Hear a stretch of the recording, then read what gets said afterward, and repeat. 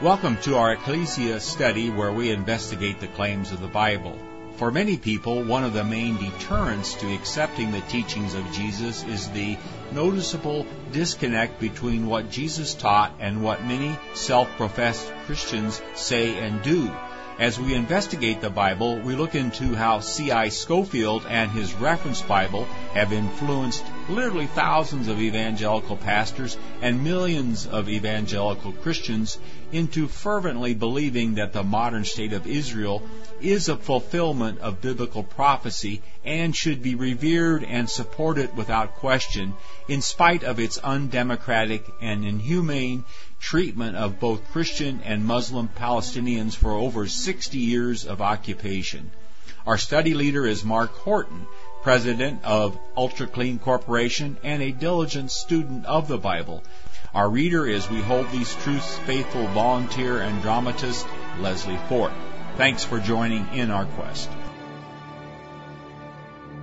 In today's Christ Followers Bible study, we're in the book of Acts still, and we're in chapter 23. We'll be starting at verse 25, and we'll talk about Paul's rescue. And this has been a very interesting chapter here. And as we like to do, we'll open with a word of prayer. Thanks, Lord, for allowing us to gather here in your name to study your word, to proclaim the good news to one and all. And thank you for this document that you've given us, this living Bible that has all these examples and guidelines for exhibiting your powers to one and all. And thanks for Mark and his diligence and faithfulness in these studies. In Jesus' name we pray. Amen. Amen. Hello, Mark. Good evening. I'm not sure who all is with us, but it's good to be back with you. I had the privilege in this last week to go to a lectureship in Oklahoma where people of many different religious backgrounds and denominations came together to look at different topics, united in the idea that the story of the Bible is God's intention from the very beginning to create the perfect bride for his Son and the perfect dwelling place for himself on earth by transforming the physical covenant kingdom of Israel into a perfect spiritual kingdom. And it was quite an exciting time. William Bell was there, who has been on some of these programs, and Don Preston, who's been on one or two. So it was a very uplifting and enlightening time with very advanced topics, mental overload there. We have been looking at the book of Acts in light of this overall view of the Bible, that the Bible is in fact a unity of thought from the beginning of Genesis to the end of Revelation, and we really can see in Acts God's working this eternal plan within the lifetime of these great people who we read about here in the book of Acts, Luke and Paul, and so on. And we are learning a lot about the details of God's plan by looking at the trials of Paul here. These trials can give us a great insight into the nature and framework of Paul's eschatology, or view of last days things, judgment, resurrection, and so on. You can look at what Paul was accused of here in these trials, how he responded to those accusations, and his positive statements of what he did in fact teach, and then compare that to what his detractors, which we'll see were the Pharisees of old, and to what many religious teachers today, the Pharisees of new, are teaching. And we may have to give up some of our traditions, but we'll see an amazing simplicity and clarity of God's purpose that is hard to find in most places of religious teaching today. So in these trials, he's only had one there in front of the Sanhedrin, and then there's this plot hatched against him. And the Roman commander in Jerusalem gets word from Paul's nephew that there's 40 zealots who are determined to kill him.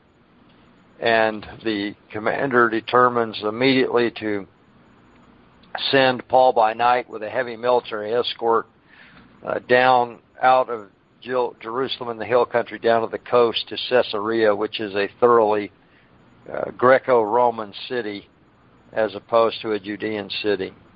And that's where we left off last time. Now, the commander is named Claudius Lysias, and he has sent a letter along with Paul, and that's what we're going to pick up reading here. Let's read verses 25 through 30, please.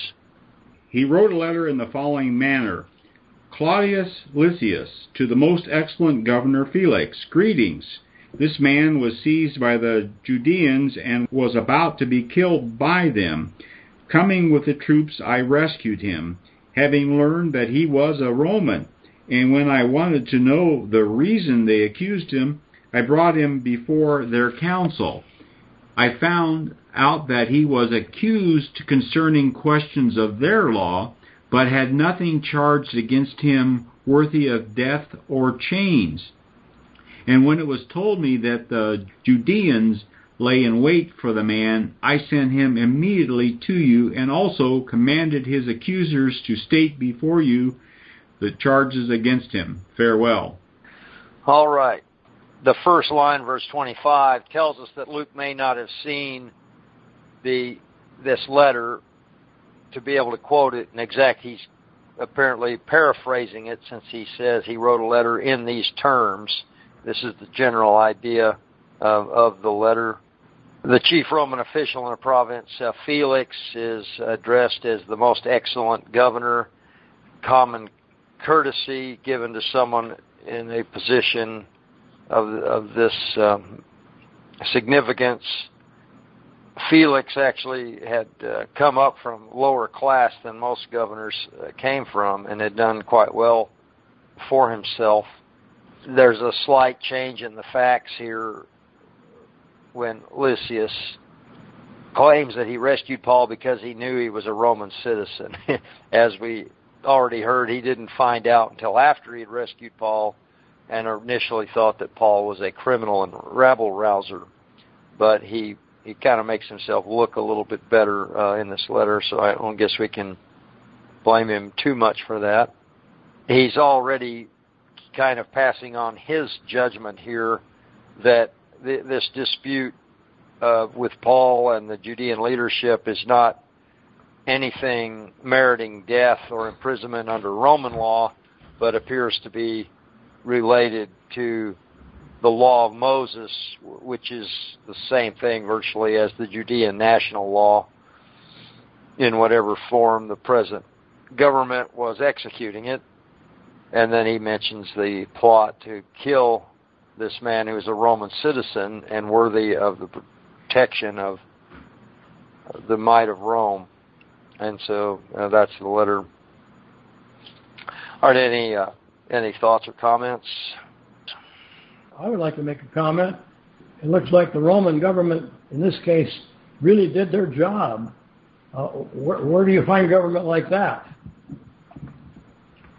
Oh, Rome is very unique in all of human history, particularly the Roman Republic, which is really on the way out at this time, because we're on the, Julius Caesar really wasn't a Caesar in the way we think of the others. Augustus is the first one who was proclaimed a god and given totalitarian powers.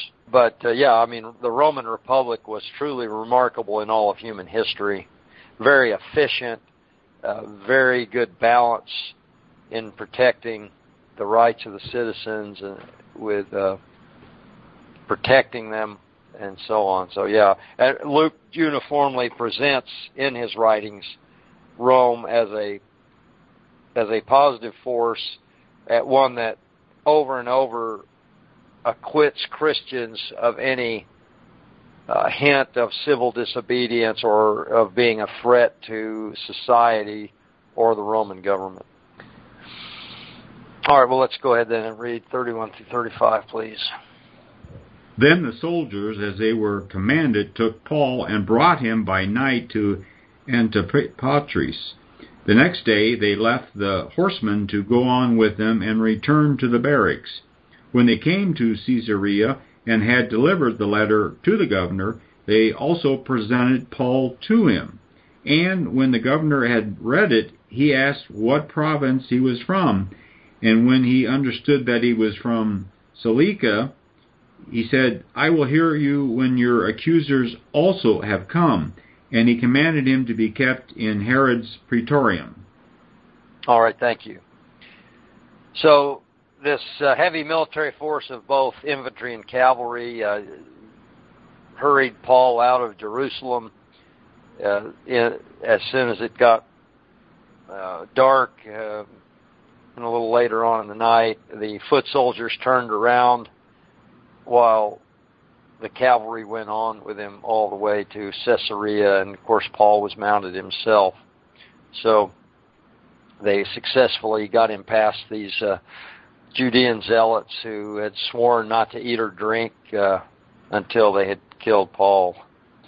And did they say drink? I can't remember, but anyway, they're probably starting to get a little hungry by this time, and they were going to get even hungrier if they didn't break their vow sooner rather than later. So the governor received this letter that we just read and needed to determine where Paul came from, because this would establish jurisdiction. And Paul's home city of Tarsus was in a region that was administered as part of Syria administratively by the Roman government.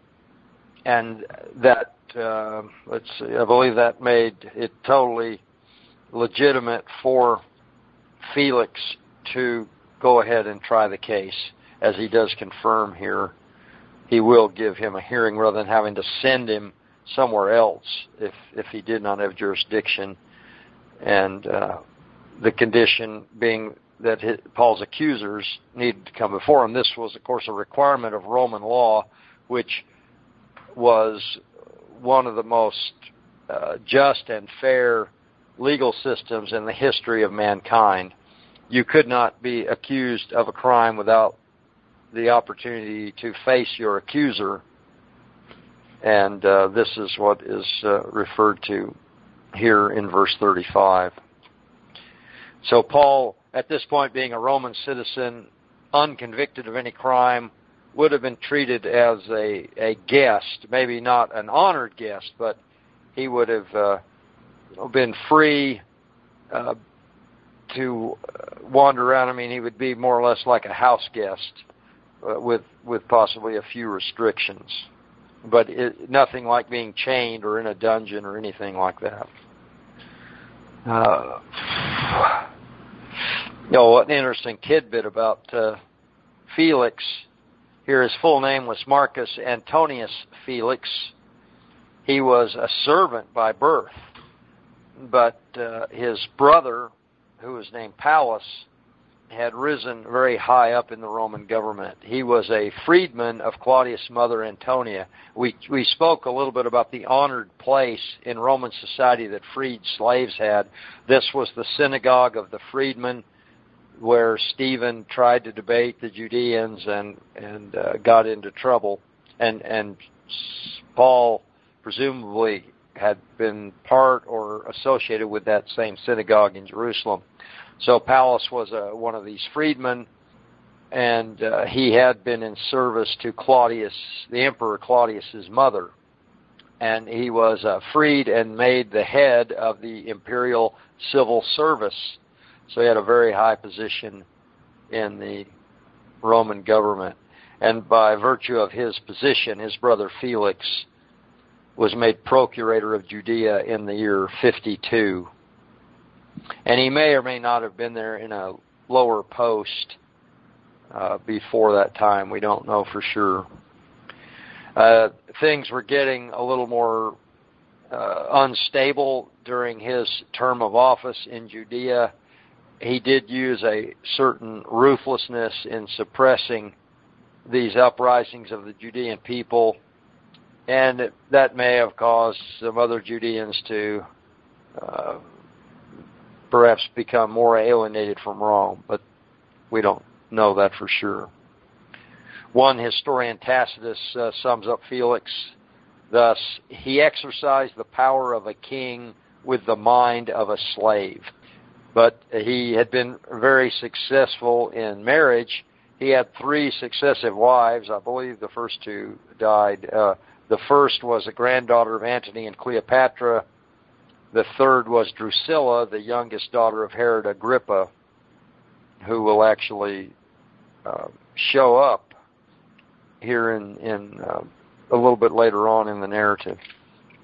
Okay, so free trivia there about Felix. All right, any comments before we proceed? Yeah, what is your Roman source for this kind of history, Mark? Just as a matter of curiosity, where do you find the written history of those?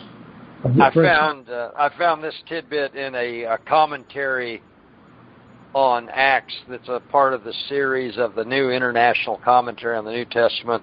This particular volume is written by F.F. Bruce, who passed away in the mid-1980s, I believe. But he was considered one of the foremost biblical scholars of this past century.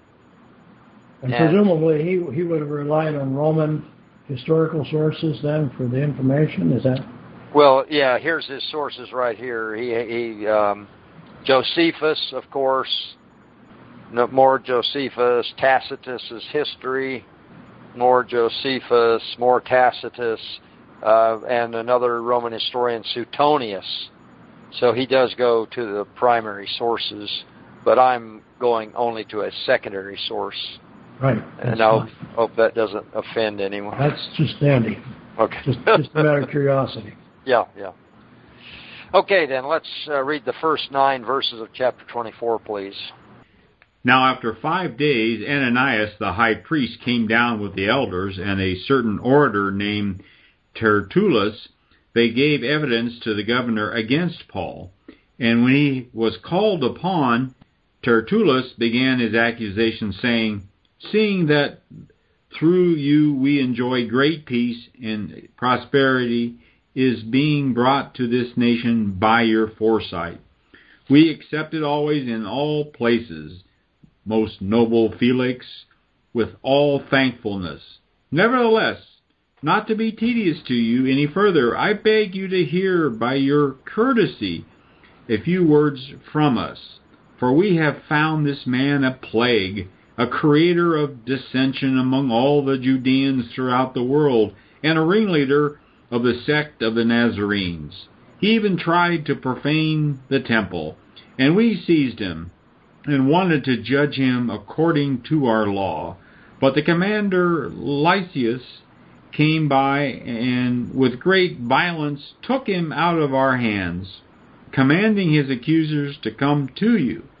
By examining him yourself, you may ascertain all these things of which we accuse him. And the Judeans also assented, maintaining that these things were so." All right, thank you. Now the high priest Ananias, we met him earlier. He was the one in Jerusalem that ordered Paul to be struck in direct violation of the law before any witnesses had proven anything against Paul. He comes down with some members of the Sanhedrin and an orator, and it'll be very interesting to see who these elders that came down with him actually are. They brought an orator also, and this flowery speech that begins here in 2, where there's all this flattery to Felix, that was considered pretty much normal for the day and age, that you would do that you would open up with a very flowery statement praising the judge. We can presume that this is a very short summary of the actual speech, because orators normally didn't make short speeches in those days. Then he after the flattery, he begins to lay out the charges against Paul, basically accusing him of fomenting risings among the Jews against the empire, being a ringleader of the Nazarene sect, and one who had tried to violate the sanctity of the temple. This charge, stirring up unrest in the empire, this would, of course, cause Felix to pay close attention, because this was one of the things he was very concerned about in his position, and the entire Roman government was worried about Judea as a boatload of trouble. And Luke is again demonstrating in these accounts that the Christians were not a genuine threat to peace, safety, etc., in the Roman world, as we'll see here in Paul's response here.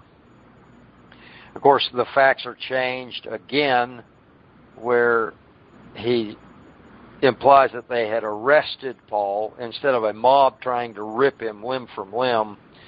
In this presentation, the temple police had custody of him, and they were going to try him, and were interrupted by the Roman military forces. Of course, and that's not the way that it actually happened. Now, these elders that came down with the high priest are called Judeans there in verse 9, and they corroborated what the orator has said. This is the same usage of Judean that we found throughout the Gospel of John, where sometimes the word can mean all people of Judean nationality. Other times it can mean those who live in Judea proper. And the third meaning is the leadership of the Judean nation. And it's in this third sense that the word is used here in verse 9.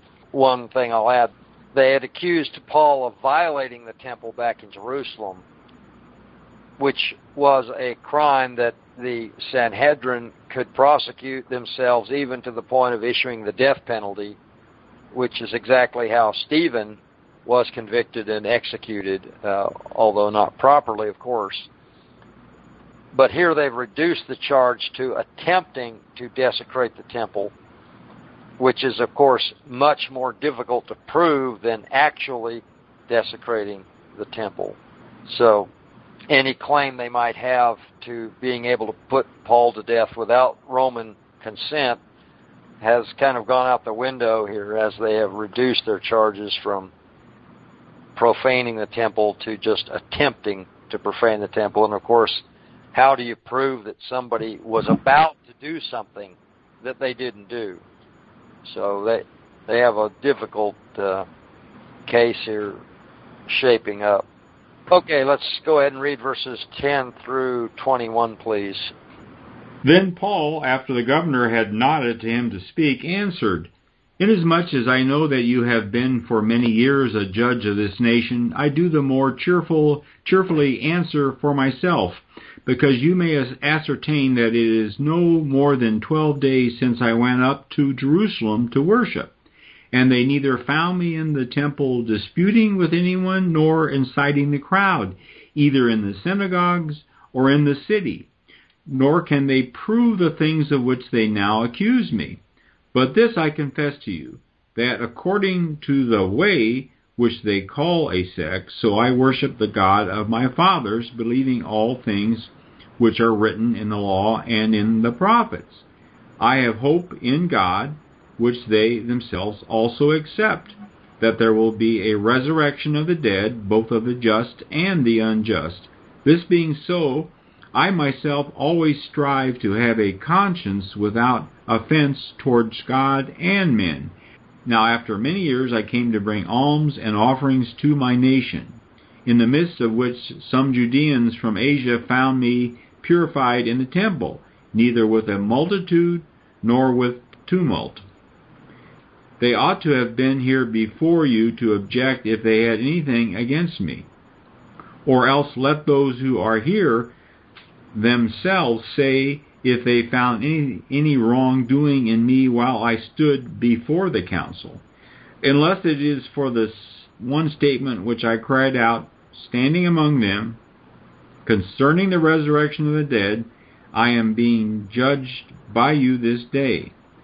But when Felix heard these things, having more accurate knowledge of the way, he adjourned the proceedings and said, when Lysias, the commander, comes down, I will make a decision on your case. So he commanded the centurion to keep Paul and let him have liberty, and told him not to forbid any of his friends to provide for him or visit him. And after some days, when Felix came with his wife Drusilla, who was a Judean, he sent for Paul and heard him concerning the faith in Christ. Now as he reasoned about righteousness, self-control, and the judgment to come, Felix was afraid and answered, Go away for now. When I have convenient time, I will call for you. Meanwhile, he also hoped that money would be given him by Paul that he might release him. Therefore he sent for him more often and conversed with him. But after 2 years, Porcius Festus succeeded Felix, and Felix, wanting to do the Judeans a favor, left Paul bound. All right, thank you very much. Now, Paul begins his defense with the customary flattery, but his is very much more succinct and to the point than his accusers. Only 12 days have passed since he arrived in Jerusalem, and he specifically denies the charges here in verses 12 and 13 that he was not disputing with anyone, he was not stirring up any crowds anywhere in the city, and he is absolutely confident that there is no proof possible to be presented against him of any of these charges made against him. He does begin in verse 14 to admit worshiping the God of Israel according to the way. We talked a lot about this back in Acts 9 when Saul was converted. He was trying to bind those of the way in Damascus that were in the Damascus synagogues. And this is alluding back to the prophecies in Isaiah that in the last days of Israel, God would make a highway where all the scattered of Israel and all the other nations would be drawn in to transformed Israel. And of course, John the Baptist had a critical role. He's almost described as a highway builder in some of those prophecies. So he admits to being part of this way, but he says it's based on believing all that is laid down by the law or written in the prophets. And so we see here that Paul's belief is not based on a new religion created from nothing after Jesus died on the cross, but it is a confidence based on the Hebrew scriptures that they had, and all of these promises given to Israel by her own prophets.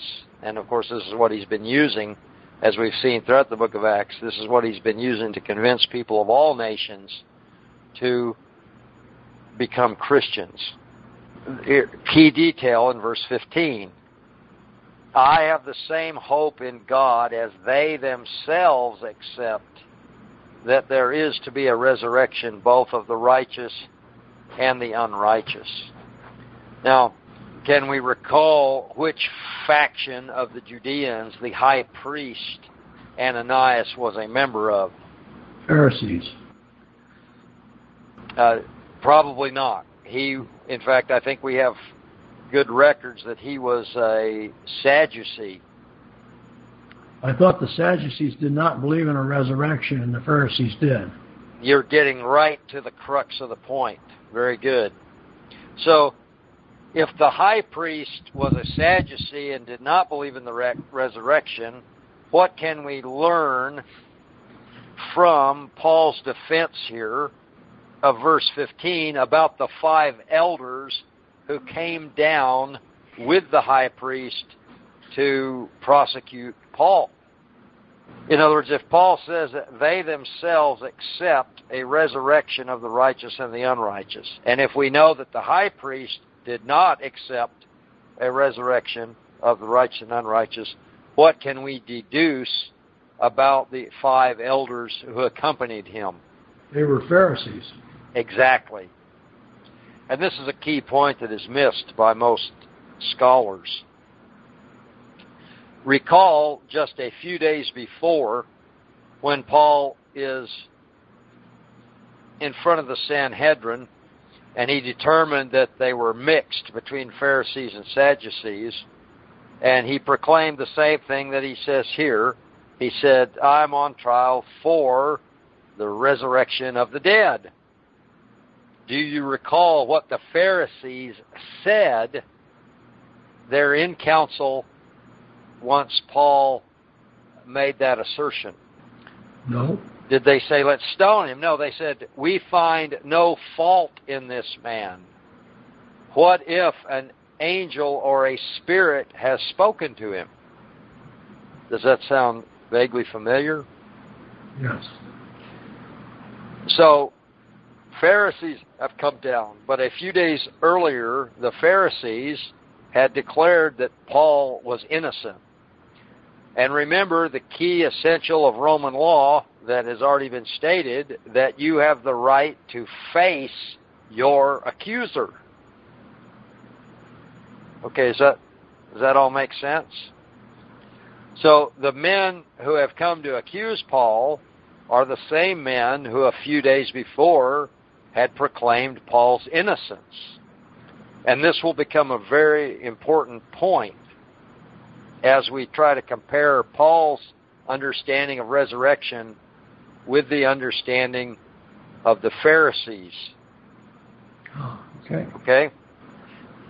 So he also repeats what he said in the Sanhedrin, that he had had a blameless conscience before God continuously. This is what caused the high priest to strike him in the Sanhedrin. So he's done everything he's done in good conscience.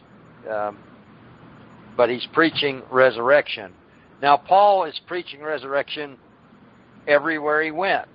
Can we remember when he found himself in Athens waiting for his companions to catch up with him? He goes up to the center of town where all the philosophers like to exchange ideas. And what was the basic gist of his lesson there on Mars Hill? Well, it was resurrection. He preached the resurrection of Jesus Christ. But the Pharisee concept of resurrection and the Christian concept of resurrection are not the same. The Christian concept of resurrection is around Jesus. And the Pharisees don't accept Jesus at all, never did.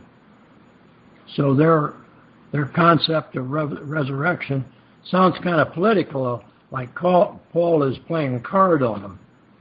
But they know that when they talk about resurrection, they're not talking about Jesus. That's correct. Okay. But I hope we will find something even more powerful than that.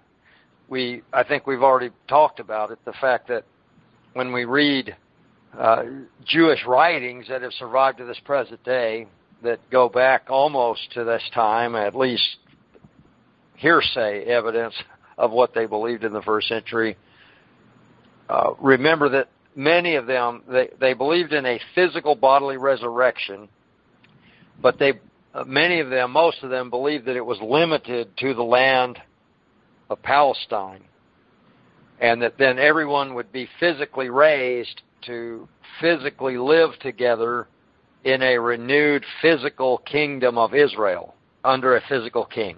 Sounds just like dispensationalism. Yes, it does. Unfortunately, it does. So Paul had been a Pharisee, but if we could go back to the time of his conversion, when Jesus appeared to him on his way up to Damascus, he sat for 3 days blind without eating. I believe he was in mourning because he realized that all the things that he expected about Israel's promised restoration were not accurate. That this Messiah was just a common carpenter. He wasn't a great king, and the kingdom was not a physical kingdom. And I believe also, and I don't expect anyone to agree with me, but I would ask that you consider it and perhaps study it. I believe that he may have also had to give up his idea of a physical resurrection and understand that the promised resurrection was spiritual, just like the king, the new high priest, the new kingdom, and so on and so forth. And he speaks of this when he writes to the Corinthians in his 1 Corinthian letter. He's trying to explain about the resurrection, and he talks about the old body is carnal, the new body is spiritual. Okay? So I believe that was something that he gave up, and that his views of the resurrection changed dramatically, not just regarding the person of Jesus, but also concerning Israel or believers, that he had to give up the old Pharisaical idea of all these physical bodies living in 1,000, well, they didn't have the millennium back in those days, but they had this idea of the Messianic kingdom where they would all live together. All the people that had ever been alive from the very beginning would all be alive in the Messianic kingdom in physical Palestine. He had to give that up. So he definitely had a different view of resurrection now than the Pharisees had. And apparently the Pharisees figured this out between his appearing to the Sanhedrin and now his appearance before Felix. So the Sadducees, who were aggressively persecuting him in Jerusalem, have apparently dropped out, and the Pharisees have taken their place. Okay, does that make sense? Yes, until they get busy and gang up on him. Yeah, well, they definitely are trying to do that. It's really remarkable how similar these thoughts are to the modern dispensational Christianity. They've adopted essentially the first century concept of the Pharisees. Many of them, yes. They sure have. It is amazing. Like I said, you were ahead of your time when you started, Pharisee watch. Anyway, Paul, in verse 18, Paul states that he was purified in the temple, not causing any disturbance, when these Judeans from Asia created this uproar. And look what he says about them there in verse 19. They should have been here in your presence to state any charge that they might have to bring against me. Okay? And then look at verse 20. He's really grinding it home here. Or let these men, now we've just figured out who these men are, let these men themselves say what crime they found in me when I stood before the Sanhedrin. And the Pharisees, what crime had they found in Paul when he stood before the Sanhedrin? They found none at all. None, no crime at all. But then verse 21, apart from this one declaration which I made, it is concerning the resurrection of the dead that I am on trial before you today. So the high priest who is there could certainly have taken issue with this. But that would have divided the coalition that has amassed against Paul, you see, of the Pharisees and Sadducees. So it's not likely that they're going to do that. So Paul really has them trapped here. Under Roman law, they have no case against him. He's being held for a couple of years here. I mean, I guess justice was slow, or... Well, may I make a suggestion? I heard something said about Felix when he was about to retire. Said that he wanted to do a favor for the Judeans. I guess the Pharisees or Sadducees or both. So he left Paul locked up upon his retirement. And then prior to that, I heard something about Felix asking Paul for money. Did I hear that wrong? That Felix was suggesting that Paul ought to make a contribution to him, and instead Paul had a conversation with him. Is it possible that the Pharisees and the Sadducees found a way to use their purse? Yes, but you were looking ahead here to the reason that Felix kept Paul in bounds. He was actually hoping to get money out of him. And probably he got it out of the Pharisees, because the way they acted then isn't much different than the way they act today. Well, that's the a power good point. Of the purse. Yep, maybe so. He may have accepted a bribe to keep him in prison, and then once he left office, his hope of getting a bribe himself was gone, but he left Paul in custody as a favor to the Judeans. And they may have given him a bribe or something. So we don't know. Need to wrap up for this session, but just by review, Paul's been accused of teaching against the law of Moses, against Moses himself, against Jerusalem, against the temple, against the people of Judea. But Paul, in response to all these charges, just keeps coming back. I am on trial for my teaching of the resurrection. And so we need to explore this connection between the charges against Paul and his response to try to see how they might, in fact, be related, at least in Paul's mind. And we'll continue to do that as we go through these trials. Sometimes he calls it the hope of Israel instead of resurrection. And we can see from the way he does use that term that he regards hope of Israel as a synonym or as synonymous with resurrection. And again, this, and William Bell mentioned this a few weeks ago, we have this individualistic concept in the churches in America that the gospel is all about me. God did this for me. His whole plan was to save me. But Paul is not preaching it that way. Paul is preaching that God did it to save Israel. His whole purpose was to save and transform and recreate Israel from a harlot bride into a perfect bride. And it's a collective idea. Paul's idea of the resurrection is a collective idea of resurrection, not the individual idea of resurrection that has been so popular in Western culture, for hundreds of years. I mean, the net benefit to each of us as individual Christians is the same, but the path to get there is quite different.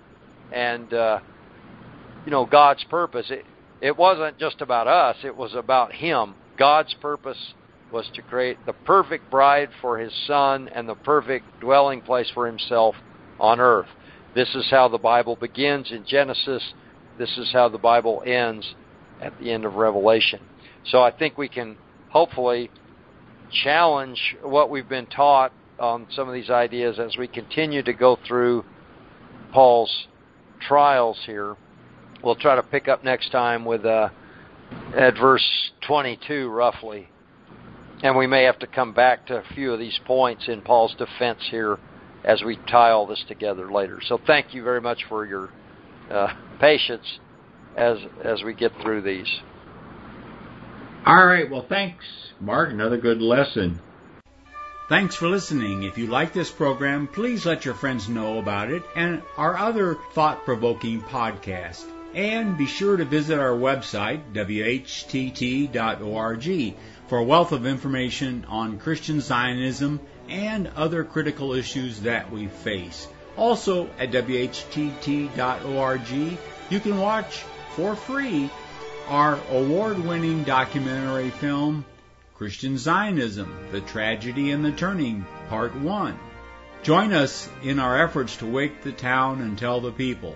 Start small, think big, and press on towards the straight gate.